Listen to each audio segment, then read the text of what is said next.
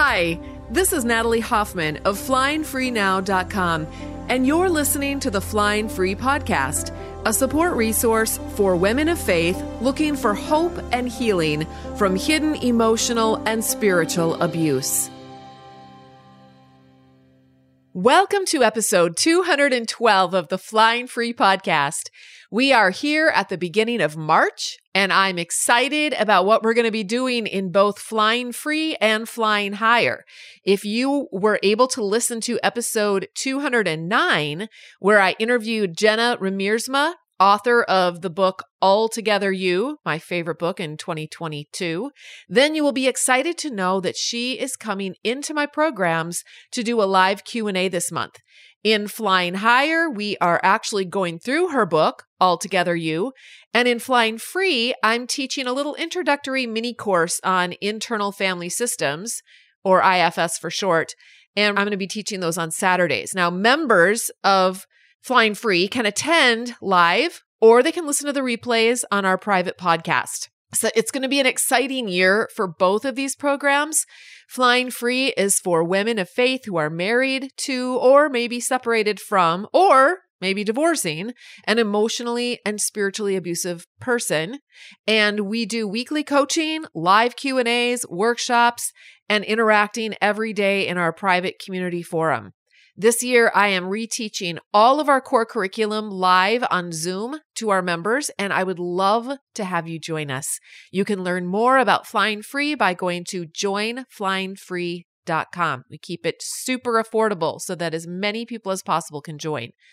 And then this year in Flying Higher, which is my program for divorced Christian women, since our core curriculum is finally finished after almost 3 years, members not only get access to that core curriculum, but if they want to, they can come along with me while we go through 12 life-changing books in 2023. So far, we've gone through the book Beyond Codependency by Melody Beatty, The Science of Stuck by Britt Frank, and this month, like I said, it's going to be Altogether You by Jenna Remiersma. So next month, we're going to get practical and go through How to Keep House While Drowning by Casey Davis.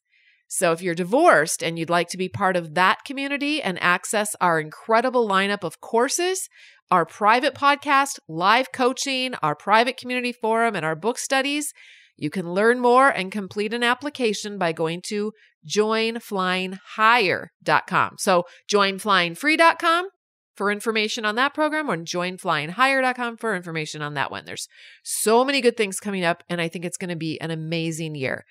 Now, today I want to answer a couple of listener questions. So let's listen to the first one. Hi, Natalie. I just want to say, first of all, that I'm incredibly blessed by your program, and I'm so thankful that the Lord directed me here. I have so much backstory, painful backstory, but I won't go there. Right now, what I want to talk to you about is how you mentioned in episode 149 to just keep showing up.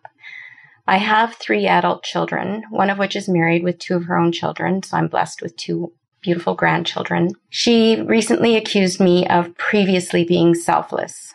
This indicates to me that she doesn't feel the same way anymore, and the problem is I showed up too much previously, and I believe that I and my soon-to-be ex-husband created very codependent children. I guess I'm just not really sure what showing up for these 3 adult children means anymore. Do I just wait for them to want me or something I have to offer? Or do I keep giving of my time and material as I have been doing, but just not nearly as excessively as I had in the past? Because they still all live at home, but they are separate apartments. We affectionately and jokingly dubbed it the compound at one point, which really isn't a joke anymore. Having listened to much of yours and Bob Hemp's material, I've realized this is not a healthy situation. And I feel a pull to do more than I do at the present time because I'm living elsewhere and they are still on the compound. Her words cut me because even though I'm not living there anymore, I am still the major breadwinner and I'm still financially subsidizing the home. So while I'm not necessarily as present as I once was, I certainly am. I am being selfless in that sense. Yeah, so I just wanted to hear your thoughts on that. Okay, so this is what selfless means to your daughter. It means mom takes care of her. at mom's expense. That's it. If mom does that, then mom is selfless. And she wants you, this daughter wants you to be selfless according to her definition of selfless. She not only wants that, she actually expects it. That serves her. See, she has a manual, a big book in her mind for moms. It's like the manual for moms. And in her manual on page 567, it says, moms serve me in the way I want.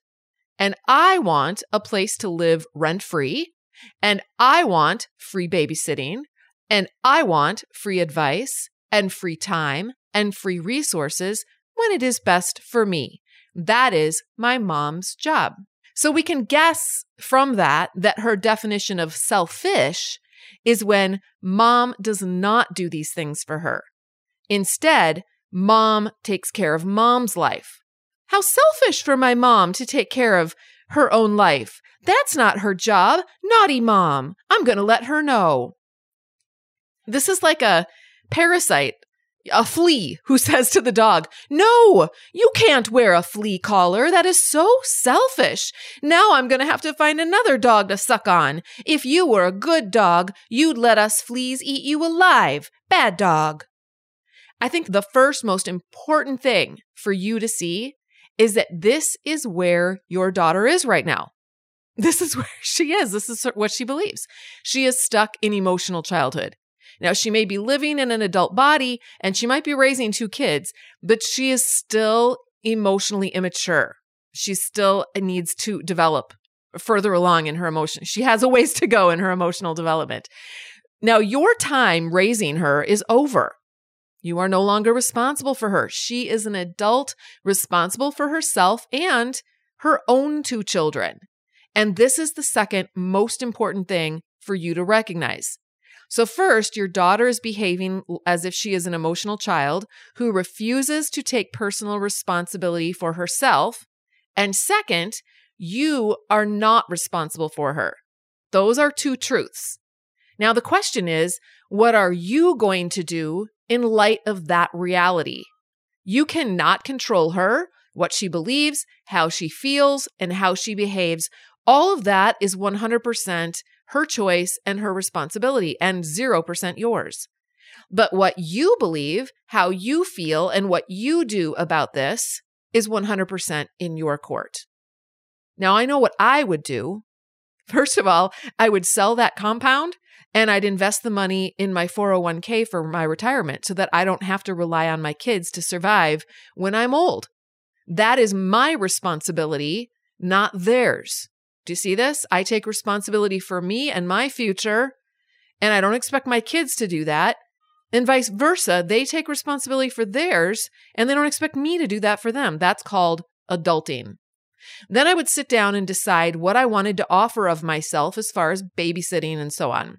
I mean, for me, maybe I might offer to babysit once a week for a few hours. I don't know.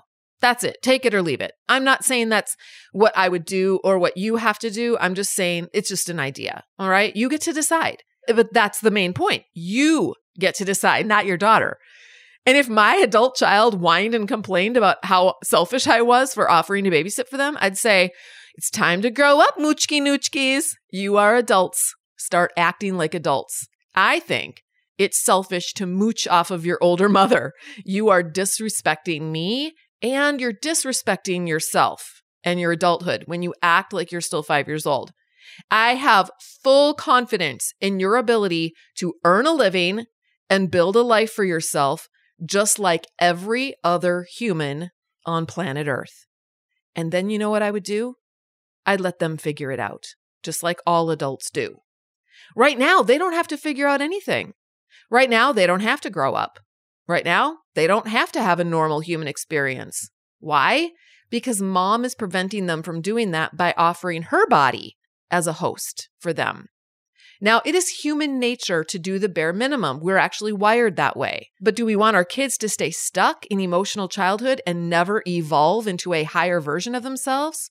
Or do we want them to experience all of life, the good and the bad, the hard things, as well as the easy things, so that they can grow up, mature, and fulfill their destiny? What do we want? Now, in episode 149, the episode that this mom was referring to, when I'm talking about showing up for my kids, I went back to listen to that or to look. I read the transcript just to see what she was referring to. But in that episode, I was talking about my younger kids who are under 18, who I am still responsible for. Moms, we are responsible for our children who are underage. And I was referring to showing up for them or being there for them emotionally, to validate their experiences, to be a good listener. I was definitely not talking about taking care of adult children. I personally don't do that. In fact, in that episode, I actually referred to my oldest son and his wife, who did cut me off for 2.5 years, several years ago, and how during that time, I did not reach out to them or quote unquote, show up for them at all. I let them go. And I explained in that episode how letting go is how we ultimately have a shot actually at winning them back in a healthier, more mature relationship that's based on mutual love and respect for one another, including an understanding of one another's differences and an acceptance of one another's differences. Now, when my son and his wife were ready for that, they came back. And our relationship is better than ever. But I have never taken care of my adult children because that is not my job. Now, some of them have had to get very creative and scrappy in order to take care of themselves. I have stories I could tell you, but I am so proud of them and they are all making it just fine. We want to work our way out of a job as parents. How we show up for our adult children is that we support them emotionally as they make their own choices and get their own jobs and pay their own bills and raise their own kids and make their own life. We show up by loving them, by cheering them on, by encouraging them when they're down. But showing up does not mean living their life for them, taking responsibility for them as if they are helpless children. Now, caveat, my youngest has autism, and he actually may live with me for the rest of his life. So I am not referring to helping support children who have special needs and are unable to do certain things because of those issues. Is this content resonating with you? I've written a book for women of faith in destructive relationships called Is It Me? Making Sense of Your Confusing Marriage, a Christian woman's guide to hidden emotional and spiritual abuse. You can read reviews and find out more about my book on Amazon.com. It comes in paperback, Kindle, and Audible formats. I've also created a companion workbook for Is It Me, also available on Amazon. This workbook is like 11 power-packed therapy sessions to help you process through the important material you'll be learning from my book. These books are recommended by counselors and therapists all over the United States. I've also got a website specifically focused on helping women of faith find hope and healing. It's called flyingfreenow.com. And I'd love to give you the first chapter of my book and the first chapter of the companion workbook for free when you hop on my mailing list at the top of my website.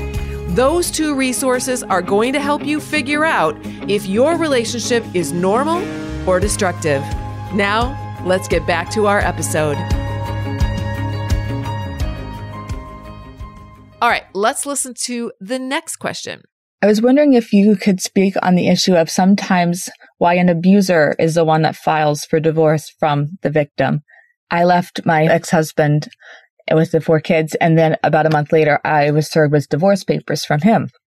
And I know typically it's the other way around. The victim usually has to divorce the abuser. So I was wondering if you have any thoughts on why the abuser in my case is the one that filed for divorce from me. I do know that my ex-husband has some strong narcissistic personality traits, and he was covertly abusive, especially mentally, emotionally, spiritually, financially, not too much physically, but in every other area he was. Thank you. Well, some abusers are narcissists, and if they sense that their narcissistic supply has dried up, they will discard that person and set out to find a new supply. So when you left him, that was his clue that you were no longer going to be a good supply. So he's like, okay. And he filed for divorce. They don't care about their partner the way that you care about them. They view you as, it's kind of like the flea dog thing. You're their dog and they're a flea. And all you're good for is, getting whatever. What do fleas do? Do they suck blood? I don't even know what they do. Anyway, all you're good for is you're a food supply for them. And if you're going to get a flea collar on, then they're just going to go to another dog, right? Okay. One of the reasons that we don't see this, though, as much in marriages where the husband is a professing Christian and invested in being part of a church and looking good to everyone in his religious circles is because that kind of a guy is going to know he'll be labeled as the bad one if he files. And he wants everyone to think that his wife is the bad one. So in that case, it's more about image management than anything else. That kind of a guy so it really depends on what your guy is interested in. Is he interested in narcissistic supply? He'll just discard you and move on to the next one. If he's more interested in image management, then he might try to be super mean and force you to file for divorce. We actually see that a lot in our private forum. Women are like, I think he's actually trying to make me file for divorce. He just refuses to file. He keeps threatening, but he won't actually do it. So either way, though, the point is that abusers, whatever flavor they are, can find good reasons to do it both ways. And whatever serves your particular abuser the best, that's what he will do for himself. Focusing on the abuser and his motivators and his choices, you know what that does, you guys? That distracts us and it steals our energy away from focusing on our own lives and our own healing and our own rebuilding process. So I find it to be a waste of time. It's when I was able to just let go of my ex and focus on my own life and my own healing that I was finally able to find my groove and the flow of my own life. That's when I really began to gain momentum and start moving forward. Now, if you're divorced and you want help with this refocusing and rebuilding of your own life, we can do that together in the Flying Higher program for divorced Christian women. Just go to Join Flying Higher for more information. You guys, that's all I have for you today. Thank you so much for listening. And until next time, fly free.